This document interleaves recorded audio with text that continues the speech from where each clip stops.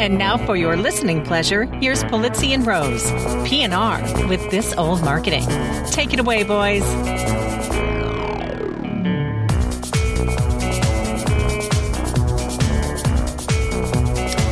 Well, hello, content marketers. I'm Robert Rose, and welcome to episode number 116 of PNR's This Old Marketing. Recorded Sunday, January 31st, 2016. Well, this coming week is Super Bowl Sunday, folks, or rather the big game if we want to avoid the wrath of the NFL. That's right. Unless you pay the dough, you're not technically allowed to say the words Super Bowl or Super Sunday, as the NFL has the copyright on that particular term. So we want to make sure we don't get into trouble here at PNR, and I thought I'd just replace Super Bowl, that word, with, what can I replace Super Bowl with? Let's see, I got it. Let's go with waste of money. And of course, with the waste of money game, it's mostly not about the game, it's about the ads. And this year, 41 brands have announced that they'll create waste of money advertisements. Each have paid CBS, the home of the waste of money, a minimum of $5 million for 30 seconds of precious waste of money airtime. So what kind of waste of money ads can we expect? Now listen carefully here, because one of these isn't actually true. See if you can figure out which one. Well, LG, the tech company, is going to be featuring Liam Neeson in advertising for their OLED technology. Looks like he'll be a man of many skills. It's a 30-second waste of money ad. Facebook will also feature a waste of money piece, focusing on his memory or their memory features, where you can see heartwarming stories of what you did on the platform so many years ago. Pokemon has purchased its first waste of money ad to announce the release of their first Nintendo games. Apartments.com will also feature its first waste of money ad, where they'll feature Lil Wayne and Jeff Goldblum and George Washington and his fake wooden teeth discussing the finer points of looking for an apartment. And finally, of course, Budweiser will once again be the mainstay of the waste of money number 50. Apparently won't be featuring any cute puppies as they have in years past because, whatever they're going to debut, it's going to be a secret. I'll tell you which one it was in just a minute, but let's get to our own big game here, and I mean our show is hardly a waste of money. In fact, you might call it the opposite of a waste of money. It's just me and my colleague, my friend, my co-host, and the best halftime show ever of the big game of content marketing, Mr. Joe Polizzi. How are you, my friend? I'm doing just fine. How are you, sir? I'm doing well. Now, did you figure out which one it was? Which one? What the name of the waste of money game is? No. Which one of those wasn't true? Which one is the ones that I just went through isn't actually a waste of money commercial this year? Tell me, which one? It's so for you playing at home. It was the Facebook ad. Facebook will not be on the waste of money game this year. I should have known that. Yeah. But the rest of them are true. Pokemon's going to have a Super Bowl ad. Apartments.com is going to have a Super Bowl ad. It's kind of nutty, actually. I think the whole copyright thing, though, is silly. It is. I mean, I've told you, I've been to the a cappella group Straight No Chaser, bunch of times with the kids, and they love it. And they have this whole thing in the beginning where they say, look, we got found on YouTube, and we want you to video record anything that you want to do, share it, right? Because this is a good thing. And I still don't get that whole conception that no videotape. We got to say it this way. We got to protect it. I mean, I get it, but I don't get it today. I don't get it in where if the Super Bowl was a sort of up and coming thing where they were trying to avoid any kind of brand damage, I would kind of get it. But to think that the Subway shop down the road, which is going to run an ad for a foot-long Subway, sandwich for, as the Super Bowl, foot-long, it's like, just crazy to me that has any effect on their brand at all. So to me, I'm in firm agreement. I think it's a little silly. Maybe we should do that with the term content marketing. Yeah, right. We should just anytime say, you want to use the word, I'm sorry, you have to pay a royalty. There's probably like 100 articles a day now on content marketing. Exactly. We could just spend our time. That's our new revenue stream. That is our new revenue model. Is to be a copyright troll for the words content marketing. We're just going to stop doing everything else we do. We're going to hire a bunch of lawyers, and that's it. That's our new business model. I love it. Actually, we should talk afterwards about that. That might be something to it. Anyways, did we have any? We did have some news. Week? It was an oddly slow news week, but there's the first story is a really interesting one sent to us by a number of people. So thank you to those that sent this over. This comes from, someone we've all known forever, a sort of, celebrity of the internet, Dave Weiner, who is writing on scripting.com, wrote a post called Anywhere But Medium. And he opens up the post by saying, "Last night I posted a tweet. Next time you want to post an essay to Medium, do the open web a favor and post it elsewhere, anywhere, Tumblr, WordPress.com, basically anywhere." He then goes on to describe how there was a blog post that he saw that he just thought was really, really wonderful, and he was hoping that he would be able to link it somewhere where he considers the open web, and goes on to discuss how Medium.com really represents this idea of a closed web, and he really wants people to basically do what we've been talking about, which is create your own media space and not build your home on rented land. And I thought it was a really interesting take for bloggers and for anyone who wants to create content, and an argument for why they should do it on something not Medium. What did you think? What I loved about Dave's take with this is he said Medium has almost become the place where, I really don't want to do consistent content. Yeah, exactly. Yeah. Which you would do with a blog. So I've got this thought, and it's a big picture-y type thing, and I want to get good, and he calls it flow. I want good traffic. Yep. I want good attention on it. So what am I going to do with that? Well, let's put it on Medium. It just seems like now it's that default place for the thought leader out there from generally a startup or a tech company, just to say, being an entrepreneur is hard, and here's the 20 things that I learned, and just, when did that happen? And of course, I agree with most of this article, and I think the thing that bothers me the most about this trend, actually, I love Medium. I mean, Medium's beautiful. I just signed up for an account, just to test it out. I think it's a fantastic tool. I think the concern that I have is so many people jumping over to it, putting their business model, basically putting their content in front of or giving it to Medium, which basically controls the business model. Right. And I don't control that.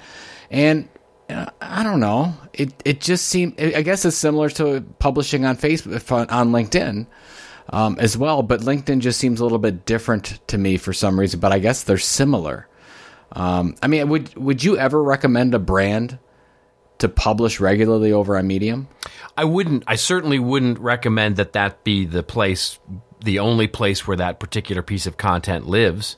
So in other words, post to Medium, but post somewhere else too, right? In other words, have your own platform, and then post it to Medium as well, because there's no reason not to, really. We can argue about SEO and duplicative content and all that kind of stuff, but it's easy enough to sort of work that.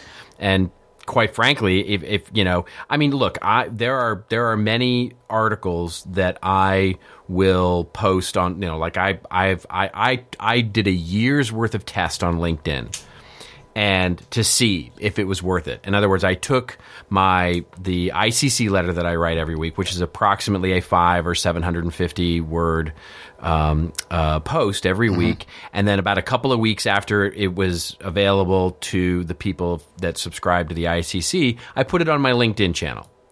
And I did that for a year just to see what would happen.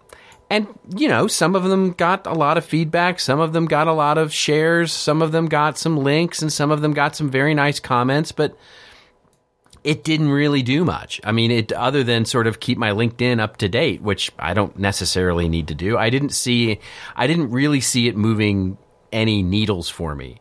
And not certainly like sending it out in the email newsletter that we have with the ICC subscribers does. So to me, moving it there is sure, do it. But unless you have some sort of business reason to do it, the action that it's going to create, I don't really see a lot of purpose in it. Well, that's the thing. If you think about, it's funny, I was watching one of Mitch Joel's talk when he presented at Content Marketing World last year, and he basically said something like 50% of the images shared out today are from Facebook/Instagram, and almost 50% are Snapchat. So look, almost 100% of all the video or all the image sharing going on are from those 3 platforms, one owned by Facebook, one, and it just blows you away. And I'm thinking about this in terms of this article we're talking about, and I'm like, can we even fight this battle? And even the rave that you had last week about the Fab Four, and how much, I mean, they really do own the majority of internet real estate going on out there. Yeah. So I'm like, I'm trying to think of, okay, can you make a case for something like a Medium? And here's where I could make a case for it if I'm a brand. If you were going to consistently deliver something like this on Medium and your call to action was an email newsletter to sign up. Because then at least you're building some kind of own platform that you can at least somewhat control and communicate directly with your customers, with your readers. And then you can use that as the owned property, if you will, and you can start to, look at your channel strategy of Medium and Facebook and LinkedIn and Snapchat and whatnot, and you could say, this is the thing to sign up. Because even as, I talk about, BuzzFeed all the time, where, if you're the publisher of BuzzFeed, you're a little concerned that all your connections are wrapped up in Facebook and Snapchat and things that you can't control. So what do you do? And now we've talked about this on the show, that BuzzFeed has so many e-newsletters, it's almost laughable. They've got one on cats, which I think is awesome, by the way. You just want an e-newsletter updated weekly on cats, we've got that for you. We've got that in the bag. But I think so from that standpoint, I'm wondering if you could leverage this strategy as long as you have it going to something owned, and it doesn't necessarily have to be the blogging platform. It could be a print. It could be a print magazine. Sure. It could be something else that you control as much as you can. You can't control everything, but as much as you can, that dialogue back and forth. Here's the way I look at it: is would I be willing to spend, so think of it from the native advertising lens, right? So if you look at those platforms as not your platforms, but platforms by which you may be able to steal or borrow or share or whatever it is, some portion of their audience to your owned media platform. If you looked, so what would you be willing to spend if LinkedIn charged you money? In other words, if LinkedIn said, yeah, sure, you can blog on our platform, but it's going to cost you money. Would you be willing to spend money to put your content there? And put your post there, because that's ostensibly what you're doing. You're not paying any money now, but you're basically giving over your content to another platform for them to monetize in their way. And what is your goal for doing that? Now, when you pay money to do that, like if you do that on Forbes Insight, or you do that on the New York Times or Condé Nast or one of the other things where you're going to pay money for the privilege of having that space with that audience, well, you understand that the reason that you're paying money for it is because you're getting some highly concentrated audience that's ultimately, hopefully, going to come over and engage with the content in your own media property and sign up for your email newsletter and yada, yada, yada. So now why wouldn't you take the same lens and look at it for LinkedIn and for anything else, or for Medium or those properties as well? It doesn't cost you any money, but it's not your platform. Yeah. That's the key. That's the key right there, because we're talking about a media business model, and the core focus of a media business model, as we've talked about many times, is the audience. Right. And building that audience and the behavior changes and the value of that audience. And it's not that you can't build an audience on Medium or Facebook or LinkedIn, because you can. You absolutely can. The problem is that your access to that audience, you have nothing to do with that. That's the issue. Exactly. That's the issue. And so ultimately, I guess my takeaway is to your question is, yes, if I could repurpose my content that I'm creating for my owned media property in a way that I could put it on Medium or LinkedIn or any of those platforms, and then get an audience from it and be able to generate the subscriber and the data associated with that, then sure, of course I'm going to do it. It's like any other great channel that helps me get reach. And if I can reach more people by doing this and convince them to come over and become a part of my audience, then great. I'm all for the platform. And by the way, Medium's a beautiful platform. It's for authoring. I've just been playing around with it. It's fantastic.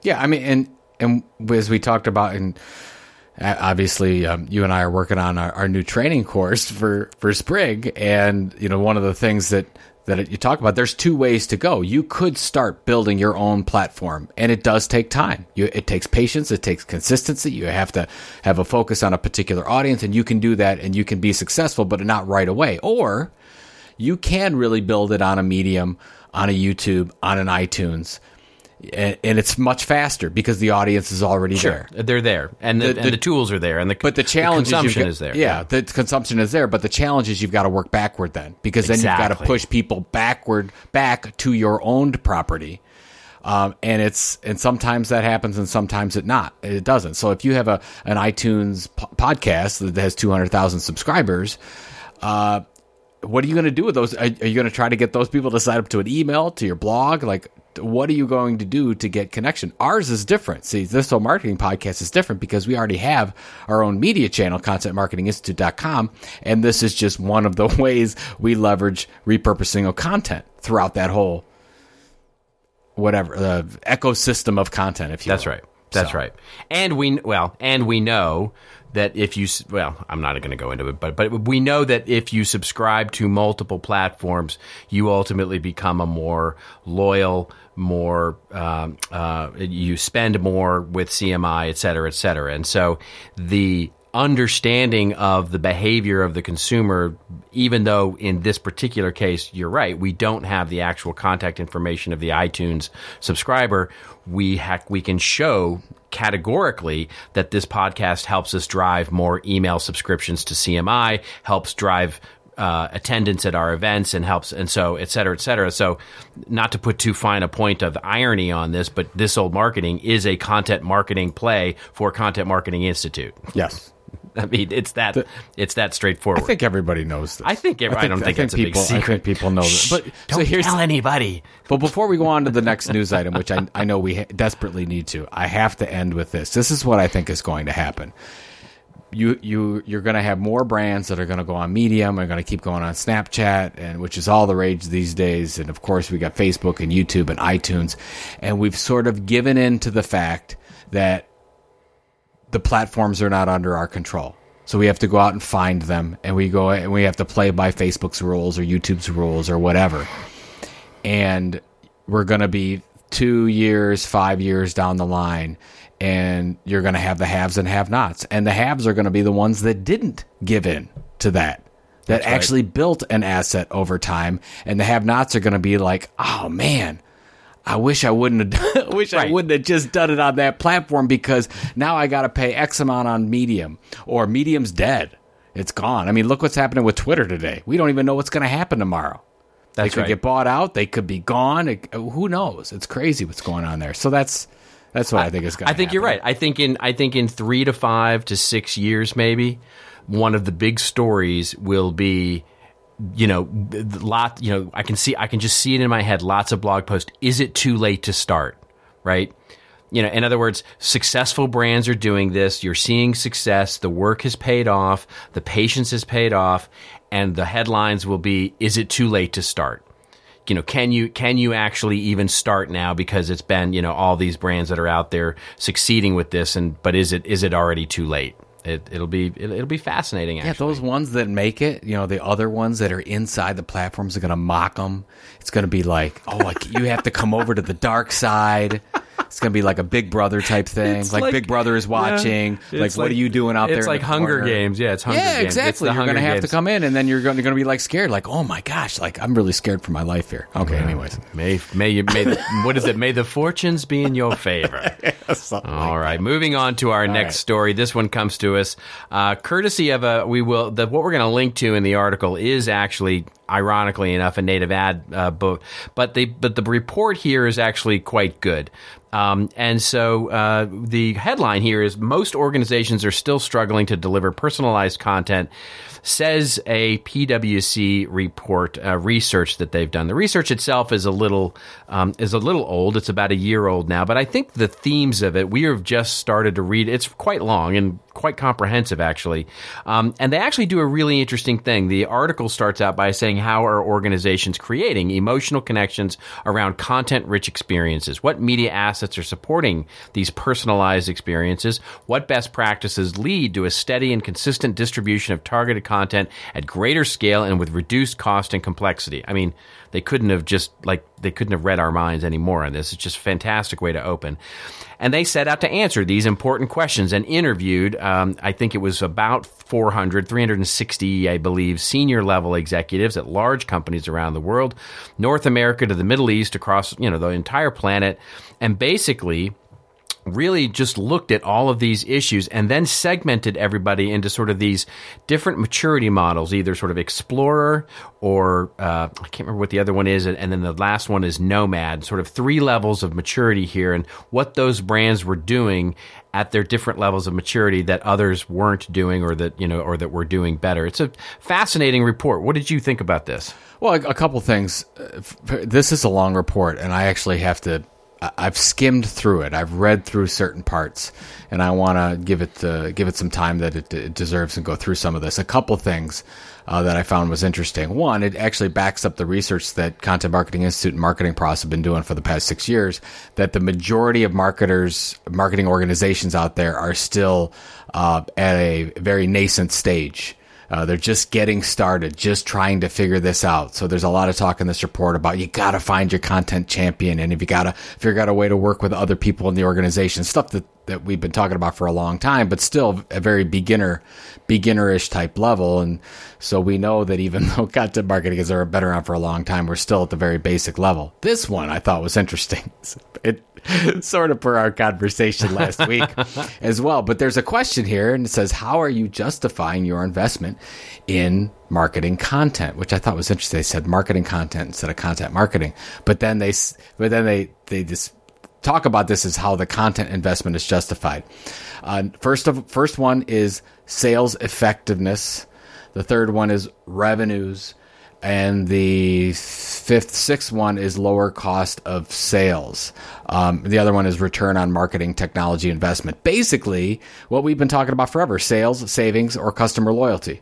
Basically a behavior change of some kind that's positive for the overall brand.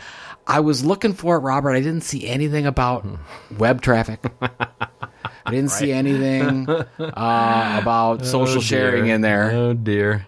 Which are, by the way, are very good things, but they're low-level indicators that if you take that up, and that's what we talk about, you never take a Google Analytics report and show that to your CMO. Because they're going to be like, well, where's the money?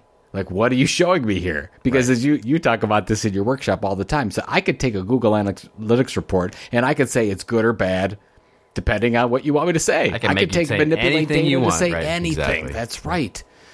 And I think that's where we have to stop focusing. And that was the whole topic of last week's podcast that posted on Saturday on the CMI site, was the fact that just stop it with the whole web traffic and social thing. And you could measure that stuff to death over and over and over again, and it's not going to show you anything. That's right. It's not going to show you anything that you want to see, and what you want to see is your change of behavior in your audience. That's all we really care about. Yeah. Yeah, so anyways, this report kind of goes into that. It's really good. I mean, there's two things leapt out at me. I'll just note really quickly here, and like you, I'm actually going through it in some level of detail here.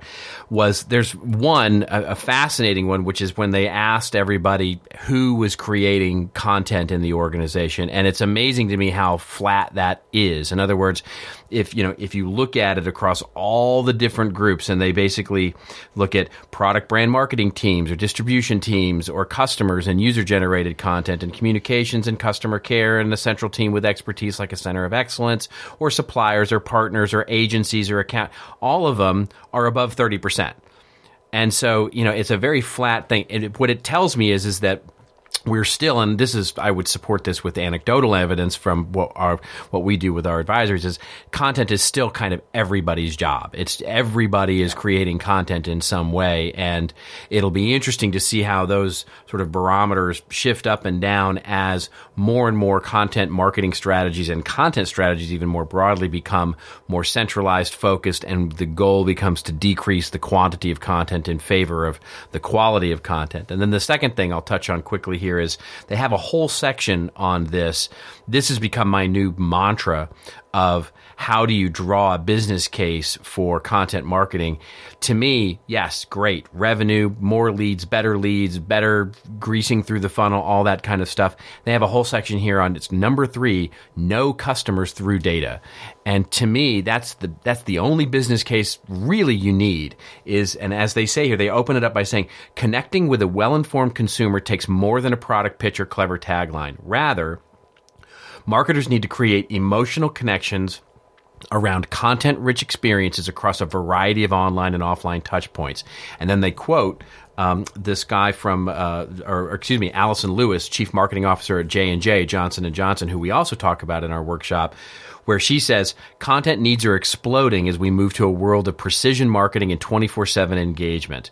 Getting the right message to the right person at the right time has never been easier, driven by digital and data. And to me, content marketing is the engine that can drive that data aggregation and our ability to deliver that right message. So even if it does nothing other than help you know your customer more intimately and better and what they care about, content marketing is a thing worth doing. That's absolutely. Yeah. Actually, and we saw this at Kraft as well, is that they're pulling money that was normally spent on research. Yeah, exactly. That's where the budget comes from. The last thing that I'll say on it, because you talked about number 3, which is know your customers through data. Number 1, we just talk about having the medium conversation, but number 1 is start with your business priorities. There's 2 whys here. Why do you do it as an organization? Because you don't necessarily want to say, oh, we need to do content marketing. We need to start a blog. The what? Don't get into that. Why are you going to do it? And also, why should the customer care? Why are you doing it for them? What's their why? And I think those are the 2 whys. I don't know. Have we talked about the 2 whys before? I don't know. I know we always talk about Simon Sinek and the why, like your why as an organization or as an individual. But I think sometimes we forget about, yes, there needs to be a why for the business, but there also has to be a why for the customer. Exactly. Sometimes we forget about that one. That's exactly right. All right. Well, let's move on to our next story here. And this one comes to us from Digiday.com. And ding, ding, ding, ring the bell. Here we go. The first time for the show, we're talking about native ads. And The Guardian is now calling native ads paid content. The article opens up by saying, when it comes to native advertising, The Guardian is finally calling a spade a spade. On Monday, The Guardian announced some tweaks to how it labels both its native advertising and content that's supported by sponsors. Content paid for and controlled by advertisers will now be labeled as paid content or paid for by, both of which are far more clear than brought to you by. I'm not sure I buy that, but all right, let's keep going here. The content used to carry independent content funded by sponsors but created by Guardian reporters will also be labeled more clearly. The Guardian will stamp them with a supported by tag. I think that's burying the lead a little bit there, but I want to talk about that. But what did you think about this, Joe? Well, first of all, the picture that Digiday uses is of Times Square, and there's a huge Kodak ad there, and this picture must be 5 years old. I mean, come on. Sure, right, exactly, right. Anyway, so just like that, I just noticed that right away. Jeffrey Hazlett, again. I think that if you just said paid content, that's clear. That's clearer than brought to you by. Don't you think? Maybe. You disagree with that? Oh, well, okay, so here's what, right. So I'm just looking for consistency here. I just think we all should call it the same thing. Look, here's what I say. I'm going to posit, I don't know that this is true, but I'm going to posit that the average consumer, 1, doesn't give a crap, but 2, wouldn't understand the difference if I said, this is paid content, this is brought to you by. Is anyone any clearer? And they're going to go, I don't even know what you mean. What does paid content mean? Does that mean be right. they paid the content? The content is paid for? Well, when I did that session in New York with the consumers, they didn't know. We showed them 4 or 5 different things about brought to you by and paid content. They had no clue what it was. Right. Whether it was paid by somebody. Maybe we should just say it. It should be a very long description and say something like, we are the publisher. We really didn't want to take this, but we're desperate for money, so we're taking this piece of content. Sorry. Here it is. And so that's what That's really. But to me, yeah, and to me, the lead that is buried here is the where it says independent content funded by sponsors but created by Guardian reporters is going to have the supported by That's tag, different. which is even more confusing to me because quite frankly, if Guardian reporters are creating the content that is then paid, I mean, look, again, as I've said a million times, I have no dog in this fight, but to me, that sets up a higher level of conflict of interest than even if the advertiser created the content, doesn't it? I think there's it's almost like we're sort of splitting hairs here. I know. I trust paid content is paid content. I know. Right. Now, here's exactly. the thing. We've talked about this. I think the best models, for example, if you look at the Wall Street Journal and New York Times, anything that they do from a native standpoint is created by Wall Street Journal people. People that are paid, the writers for the Wall Street Journal or the New York Times or something like that. So it's not created by, like, the advertiser is not doing that. Now, it's still, in a lot of cases, it's still approved by the client because the client's not going to pay for something and then not have approval over that. Right. But I think that's the same, that it should be the same thing whether or not you're giving, carte blanche to create a piece of content on Forbes versus what you're doing on New York Times. We should all cover it the same way. It's just paid content. Forget the supported by, forget the funded by, financially obligated by. Right, exactly. We should just all call it the conflict same thing of interest because I think you're right.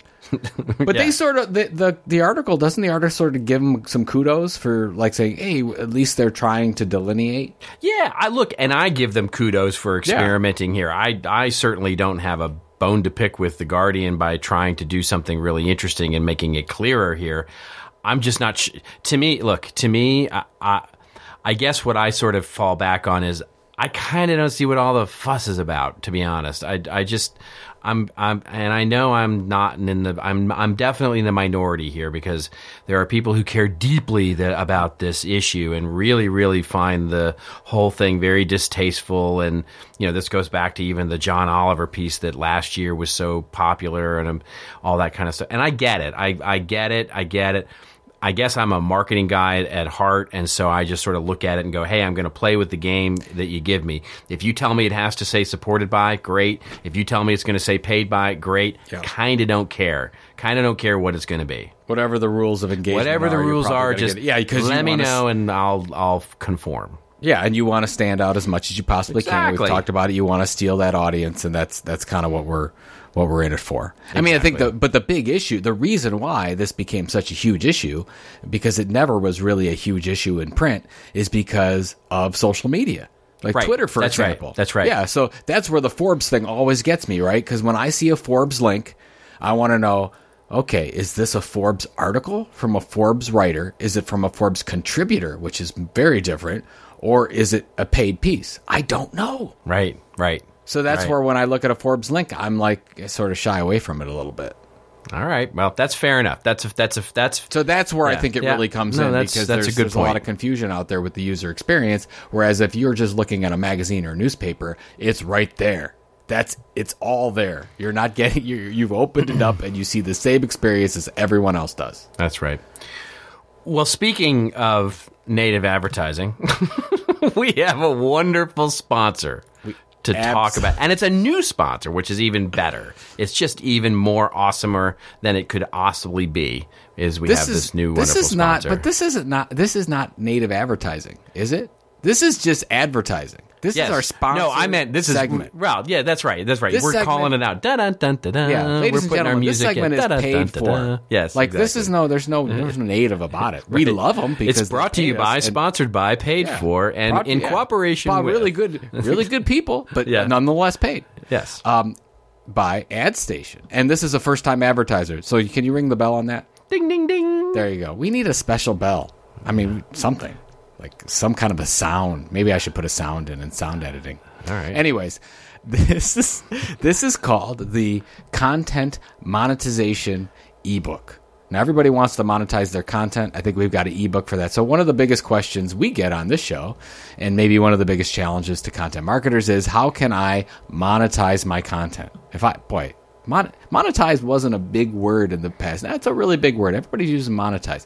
That is, how can I safely insert targeted branded advertising and offers into my emails without driving subscribers away? So this is very good. If you've got your own media platform, you're trying to figure out, well, what offers make sense? What offers don't? Well, the good news is that there's this company that's obviously sponsoring our show today called AdStation. That's exactly what they do.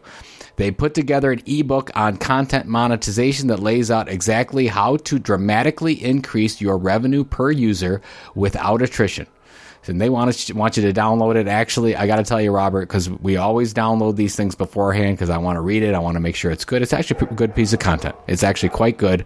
You'll see what I mean if you download it. AdStation's Content Monetization ebook. You can download it right now at bit.ly or bit.ly/adstation-content-monetization.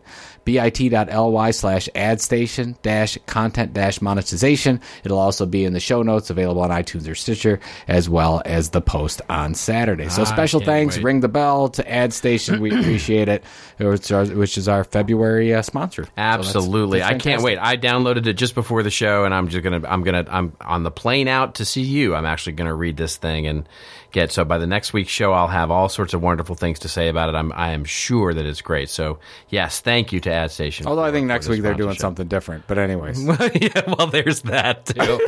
I'll always be a week behind. There you go. You'll always have. What else is new? I'll always have something. All right. That is. So now, ladies and gentlemen, is your favorite part of the show. It is our Rants and Rave segment where Joe and I go off on a little bit of a rant or a little bit of a rave over something that has got us all up in knots about who might win that big game and or who might lose that big game. And who you got, by the way? Who you think is going to win? Who I think is going to? I think Carolina is going to win. Yeah, I've got no. I don't care. I mean, my as you know, I've got no. Right. Our dogs are out of the race. Exactly. So we've got nothing. Our dogs are whimpering in a corner. Right? Exactly. All I keep hearing are Johnny Manziel news that he's being tracked down by some helicopter somewhere. So, whatever. I think Carolina's going to win. Yeah. But I'm actually really rooting for Peyton Manning because the thing that bothers me the most. I think the world is rooting for Peyton Manning. Yeah. Yeah. I think that's what bothers me the most is that it's gonna, if he doesn't win, it's gonna be he could never win the big game, and I think that. I just hate that for any one individual. And Cam has plenty of time. That's right. So I think that's right. I think that's right. All right. So I guess I'm doing this old marketing, so I'm going first. All right. There you go. There you go. Yep. So, all right. So the blog post that we're going to put in the show notes here comes from diginomica.com. And basically the headline of the article is Content Strategy Takes a Big Shift. Say that very slowly. Why I was wrong. And so, you know what I mean? I mean, come on now. I got to be careful.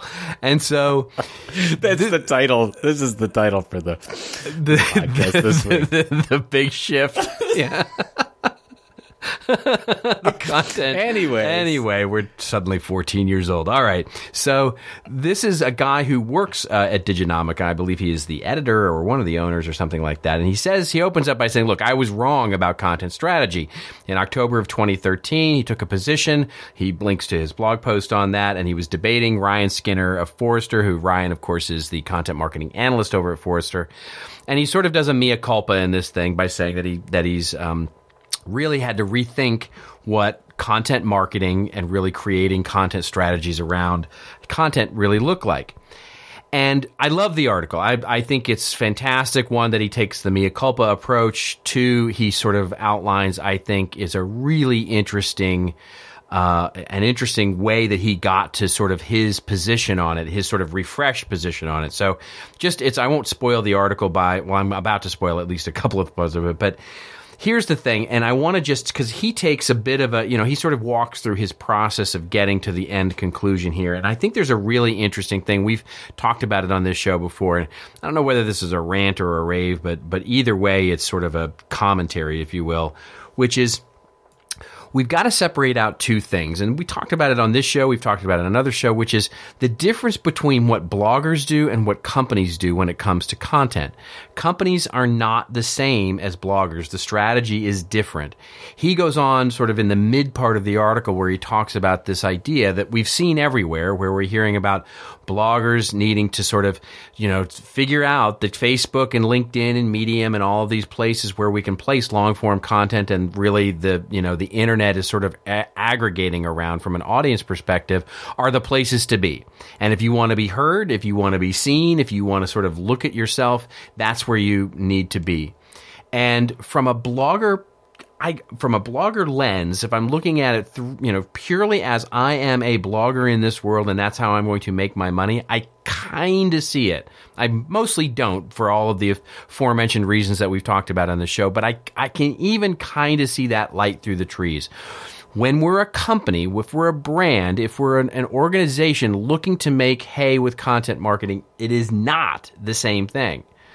When we talk about any kind of smart content strategy and setting up it as a company, as a brand, as a product-oriented organization for marketing purposes, ultimately, traffic, virality, sharing only matter if the customer, if the prospect takes a direct action, if they change their behavior because of the content we're creating. This is both the difference, by the way, and the advantage we have over a traditional media company. One of the questions I get most often asked at a workshop or an advisory is, okay, but is it really, the media companies out there have such an advantage over us? And the fact is they kind of don't. Media companies have to basically, and you've said this very, very elegantly, the number of masters that they have to serve. One of them, of course, being advertisers. So the idea of eyeballs and traffic become very, very important. Sharing, traffic, eyeballs become very, very important. Remember, bloggers make their money in many ways just the exact same way. They make their money from eyeballs, traffic, sharing, benefactors, advertisers, Google ads, affiliate links, so many different ways to monetize if you're a sort of lone blogger out there trying to make your way in the world. All of that says, you know what, this social media thing as a property of where I want to put my content and find my audience, maybe not such a bad idea.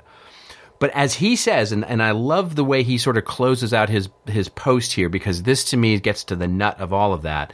He says, and I'm quoting now for him, a winning distribution strategy should deepen relationships with vertical audiences and cultivate opt-ins based on topic authority. He says, let's say you published a piece on Walmart and retail change. Would you rather have 500 Twitter shares or 500 email subscribers who want your retail analysis? You'd rather have the targeted audience as long as that topic is relevant to your paid products and services. And to me, that's the key difference. It's building that audience. And I think this is just a great post of how he came to that argument. And so it's a rave for me this week. I really loved the post. The one thing that I guess I want to ask you if you think it's missing, because in this one, by the way, you're correct. It's great read. But John goes through here and says, quality is only one of the 4 attributes of successful enterprise content. 1, quality and relevance. Quality still beats quantity most of the time. 2, distribution platform. Content on a popular platform has a huge head start. 3, user experience. Ease of content consumption, particularly on mobile devices, is becoming a content deal breaker. 4, engagement. True engagement, meaning interactions and action steps provoked by the content, is the ultimate differentiator. I think you and I would agree to all that, but I'm missing consistency. I really think that the number 5 should be consistency. I think he mentions it at the end. He mentions consistency. I would agree with you. I would put it in so you're right. I would put it in the 4 or the 5 now. Yes. It would be, because I think that's where the drop-off happens. Because if you have those first 4, but you're not consistent, I don't know if you can be successful. I think that's right. I think that's right. And if you look at the greatest media brands of all times, you know that you can't be successful because there are no successful media companies that haven't done it without consistently delivering on their content promise. So. That's right. So anyway, yes, great point. Excellent point. Thank you. That was very nice. That was wonderful. Very nice. Thank you. That was very thoughtful of you. I'm going to pick up my glasses now, and I'm going to do my rant. Actually, I've been torn a little bit this week. I got to tell you, because as you and I both, we get our fair share of negative commentary coming our way and things like that. You get used to it. You get thick skin, for some reason, this one that we talked about last week on about the e-consultancy blog, and the whole article was, and I'm not going to go into the details of it, but it was the blog was why the brands as publishers trend is utter nonsense. And we talked about on the show last time that my blog comment didn't go through, but it finally went up and through there, and I actually posted twice on there and had a response or two to them. And the author of that article actually made a comment on our blog, and you and I have to comment on that, or I'll probably comment on that tomorrow when I get around to it. But here's what I've been thinking about all day, and I wanted to get your input on it. Sure. Isn't the best way to communicate with our customers direct communication? It's meaning we don't have to communicate through someone else's platform, a distributor, if you will. So today we can actually try to communicate directly, which is what marketers, some of the great case studies of all time were doing 100 years ago, and we lost our way for 50 years in the days of targeted mass media, and now we're back trying to do this thing called content marketing. We're trying to communicate directly, and that's what I love most about what's going on in today's marketing, that it's not it's the most democratic way of marketing, in my opinion, because it doesn't matter what budget you have. You can actually do this thing, and you can actually be successful no matter who you are. And yet, there are people all over this world that, for some reason, a number of reasons that we've talked about on this show, say that it can't be good for brands to do this, and they should probably stop all this publishing and just go back to communicating through media companies. See, that's what I just don't get. And I'm not, that's all I'm really going to talk about, Robert. But I don't get that mentality and it's simply I'm just exhausted by it over and over again. And I actually think that 2016 is going to be this year. We're going to see this over and over again. Every week, every day of every week, you're going to see posts that are going to focus on this. It doesn't work. It does. Now, we can look at the research. We've talked about some on the show today with the Forbes research or the PwC research. And, we've talked many times about, if you look at the maturity cycle of marketers today, that they're not very mature when it comes to content marketing. There's still a lot of experimentation going on. A lot of that is still good because we don't know what works and what doesn't. And we're just trying out there. But what I don't get is that there's this just pure hatred and negativity over doing that. And the only thing I can think of, and I guess this is where I'm going to stop talking and I actually want to get your input on it. Maybe this is a really good thing, because maybe this thing is actually starting to take hold. Because now we're really starting to get people saying, hey, stop this. This is not going to work. Turn around. Maybe now we're actually at the point where we're going to start seeing some significant movement forward, because you've finally got some people that are they're so dug in that they're going to fight back with whatever they can.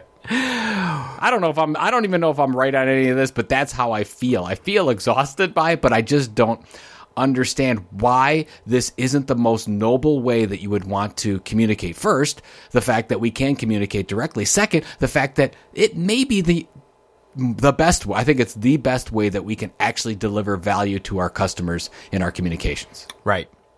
I think, look, as always, very inspiring. I'm ever more charged up this year for the fight, because to me it's fun, it's interesting. Look, I've been in marketing a long time, and to me this is so much more interesting, trying to figure out content that adds value to the customer's life rather than something that persuades them to do something is just more interesting. Just plain and simple. It's just purely from a selfish point of view, put on my Ayn Rand hat for a second here and say, purely from a purely self-centered standpoint, this is a much more interesting way to spend my time. Now, having said that, you're exactly right. What is the thing? Somebody sent us, a few people sent us an article. We did not cover on the show this week. There was somebody who wrote an article this week. It was on his LinkedIn page of all things, and said basically content marketing is dumb or something like that. But he wasn't taking necessarily an opposition to the approach as much as he was to the name. And But the argument to me is the same as it was to this other gentleman who posted the article last week and the others that are out there. It's like, tell me what the alternative is. You know, it's easy to sit there and throw rocks and basically say content marketing is a stupid thing, is a dumb thing, is a useless thing, is an unproductive thing. But tell me what the alternative is. And if the alternative is, well, advertising, it's like, well, as Dr. Phil would say, how's that working out for you? It's, to me, there's undeniably an evolution going on here. The evolution itself. We have never said that content marketing should replace everything you're doing in an integrated marketing and communications and sales strategy. It should not. Let's be very, very clear. Content marketing is not a replacement for. I went back and looked at one of my original slides from 2008 on content marketing, and in that definition, you used to love it because it was the way the words were stacked on each other. It was basically it's not a replacement. It's additive to. It's a separate but integrated methodology into your marketing and communication strategy. It is a piece of it. Yep. And it is a ever more increasing important piece of it, we would argue. But it at its core, you can't tell me that just as you said so eloquently, speaking to your customers directly and in a way that adds value to their lives is not a productive exercise. If only because that is a way of talking to them that they prefer speaking with you. And, you know, to me, you're right. I don't get it either. I have yet to read an argument against content marketing where the argument for a replacement methodology was there that made me go, okay, that's how I could spend my time differently. And sort of deprecate down what content marketing would do in an integrated marketing and sales strategy. Until I see that, I'm going to keep on keeping on, and I like it. So you just have to get up tomorrow and try and do it. It's just interesting that. Well, what's the thing? I've been at this for so long. Yeah, what's the thing? Is first they laugh at you, and then they do something with you, and then all of a sudden you win, right? I mean, I can't remember that quote exactly, but it's that, right? I mean, this is when the real work begins, and this is where it gets interesting. This is when it gets hard, and is when it gets, this to me, so many. One of the common things that I'll get asked at an event is, where's the template, right? Where is the sort of, even, the gentleman who commented on our blog is sort of looking for that, the subtext. He doesn't explicitly say this. I want to make that clear, but the subtext to what he's saying is we need sort of a provable algorithm of marketing to be able to prove that this thing works. There's never been a provable algorithm in marketing ever. That's the whole point of marketing, is that it is much art as it is science. And so to the point that it's something worth doing, it is as much about your gut and your instinct and your beliefs as it is about the numbers that prove that you're doing something productive. Amen, brother. Yeah. Anyway, I love it. Yeah. All right, keep on keeping on. What do we got? Keep for on this keeping on. That's my 1970s coming out there. All right, we have a wonderful This Old Marketing. So, did you see the news this week with Xerox?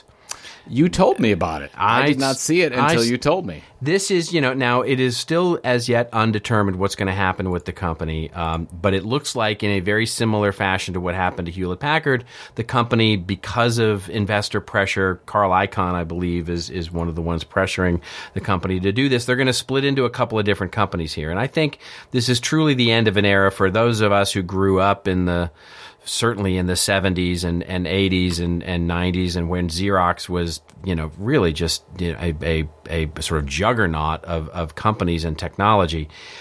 This is a big deal. And so there's one that we've mentioned on a couple of shows previous, an example of content marketing, but we've never covered it explicitly as a This Old Marketing example. And it's the Chief Optimist magazine at Xerox, which which has been going for a few years now. Early 2012, Janine Rossignol, who is a VP of Marketing and Communications for the U.S. Client Operations, USCO at Xerox, she was looking at developing a demand generation programs for really trying to figure out what she was trying to do there. And some of their first activities was really to look at all the competition, look at what they found that was different, and they started looking at all these different companies in their space, and basically they came to the conclusion that so many of us come to the conclusion of, which is everybody looked exactly the same. If you remove the names and logos, it basically you couldn't tell them apart. So she really engaged her agencies, she engaged her teams, and the big idea that they came up with was sort of using optimism, which I just absolutely adore, using optimism as an overreaching, differentiating idea. How could you start looking at technology and future and the world, and for CIOs specifically, and look at optimism as sort of the base content pillar or theme that they were trying to drive, and they created a campaign around it, and they called it the Get Optimistic campaign, and they started with a couple of biweekly emails that were driving to microsites and all of that, and as the campaign started to grow, it started to get traction, and all of a sudden they said, we can make this into a content platform. And they launched Chief Optimist Magazine, which was both a digital as well as a print, full color format magazine. They created it in partnership with Forbes, of all people. And basically they sent it to their top prospects. They sent it, sort of as a very, very luxurious sort of piece that they could send. And it was a wonderful driven of articles, of profiles, of everything that was really about looking to the future in a very optimistic way. And, some of the headlines are why optimists will win the future and the wonderful articles like that. And, of course, we're going to link to a wonderful piece on this in the show notes, et cetera. Did it drive results? It absolutely has driven results. As this one case study that I'm reading has said, it's generated measurable business results with 1,000 new sales appointments and more than $1 billion in pipeline revenue. I mean, that's just huge. $1 billion with a B in pipeline revenue. Huge ways to drive demand generation, drive awareness, and drive a wonderful, wonderful content platform for a company. And I really love this content platform. I've loved it for a long time. And Janine, if she hears this, she'll know, because we're both big fans of what she's done over there. Mm-hmm. And it's just a great example of this old marketing that's been going on for a few years. And who knows what will happen in the uncertain future, but something that I think will go down as one of the better properties out there. So $1 billion in pipeline revenue, but tell me this, Robert, was it socially shared enough? How was the web traffic performing? The H1 tags were well put in. Yes. Yeah, I'm not really buying. I'm not that seeing the Facebook. Yeah, the Facebook shares were not really seeing it. Yeah, not the really Facebook seeing it. It's not working for me, man. This whole money revenue thing, behavior thing, it's not really doing it. Anyway, I know. So I'm looking forward. I get to see you tomorrow. Yeah, exactly. I get on a plane at the crack of dawn tomorrow morning, and I'll be there in the afternoon, and we're going to hang out and do some wonderful things with the Content Marketing University.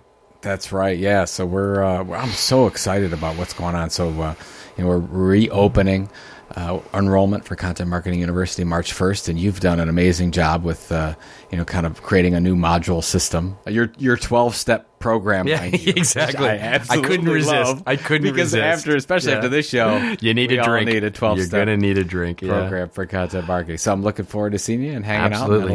That'll be some fun this week. Absolutely. And thank you, folks. Thank you for tuning in. Thank you for hanging out. And thank you just for being you and doing all the wonderful things you do. That is it for Joe Polizzi. This is me, Robert Rosen. We're signing off. And, give us those story ideas. Keep them coming, folks. We do appreciate it so much. Hashtag #ThisOldMarketing on Twitter. And, if you've got a question or anything else, you can always send us an email as well, thisoldmarketing@contentinstitute.com. And if you like this episode, number 116, we hope you'll consider subscribing on iTunes or Stitcher.com or whatever your favorite podcatcher is. All those links are available that we'll be putting out in the show on Monday night. And, of course, we'll be putting the show links into the show post that will appear on Saturday at thisoldmarketing.com. Until next week, everybody, remember, it's your story to tell. You tell it well. We'll see you next week on This Old Marketing.